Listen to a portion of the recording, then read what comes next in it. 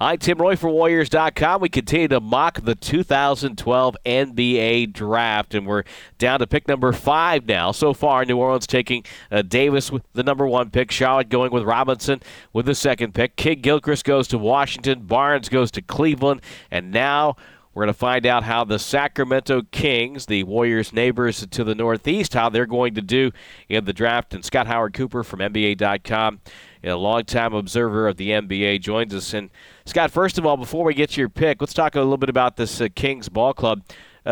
First things first, where do they stand on a possible new arena in Sacramento, and are they long for the capital city? Well, the problem is they don't stand anywhere right now. Things are where they have been in the same stalled position. I was about to say months, but let's face it, it's been years. It's even on to decades now, plural. They had, as everybody knows, what they thought was a deal in place. That fell apart. Things turned very ugly, and right now at least that rancor has ceased for a little while, but there's also no progress. There's nothing going on as far as anybody knows.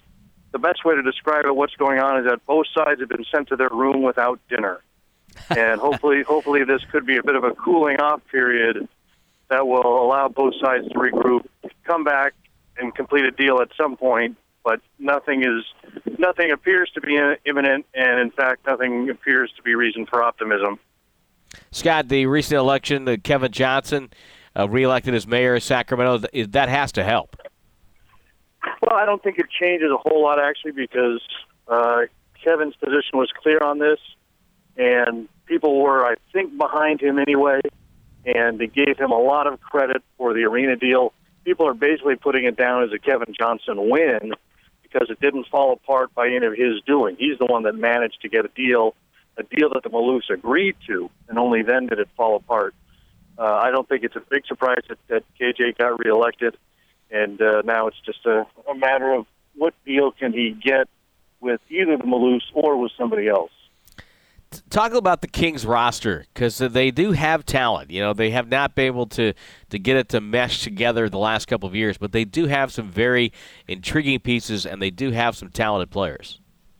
Yeah, there's no question that there is reason for optimism. You could definitely say that DeMarcus Cousins has a very bright future. You're not quite sure what you're going to get on some of the off-the-court issues, but there definitely is a ton of ability there as a center. You don't want to give up on Tyreke Evans. Certainly, he's a Rookie of the Year a couple of years ago. His trajectory has not continued the way that they would have hoped, but at the same time, it's not time to say this guy's not going to be a player. There's too many positive qualities about him. You have some other pieces there that have reason for optimism, but you put them all together, and it still doesn't get you much. Obviously, we have a long off-season to go, but as you're looking at this group right now, it's still the worst team in the division and one of the worst in the conference. Does the progress of Isaiah Thomas in his rookie year, does that make Jimmer Fredette expendable? No, I don't think so. I think it's strange the way that all worked out was that they invested the lottery pick to get a point guard, and then they end up getting their point guard with the last pick in the draft, which everybody usually assumes is just sort of a throwaway. I think what it does is put a brighter light on Jimmer, one that he did not need, because now it makes that contrast all the more remarkable about not only did he have a bad season, but he got outplayed by the guy that got pick number 60. I don't know. Jimmer is by no means expendable. They're not giving up on him. It was a disappointing season, but one that they knew would be a transition year into be trying to play more point guard than he ever had in his life, which is a big enough adjustment. But then he did it without any kind of training camp, with very little practice in between the whole lockout schedule. A lot of things worked against him, but by no means are they giving up on him. Talking with Scott Howard Cooper of NBA.com. I'm Tim Roye for Warriors.com here in our mock draft. And Scott, I guess the final question for you before we make the pick is the fan base in Sacramento. Obviously was a great fan base for years upon years. But with the struggles of the arena, how has that affected the fan base in Sacramento?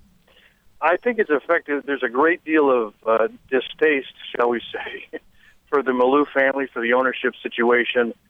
But I think the general consensus is most people have done a good job at defining the difference between a dislike for ownership and a dislike for the team. In fact, some of the attendance numbers at the end of the season were very impressive. People really turned out. They felt like the team was playing hard despite all its mistakes. They liked some of the progress that they were seeing. So people really want to stay behind the team. It's just they don't want to stay behind the owners.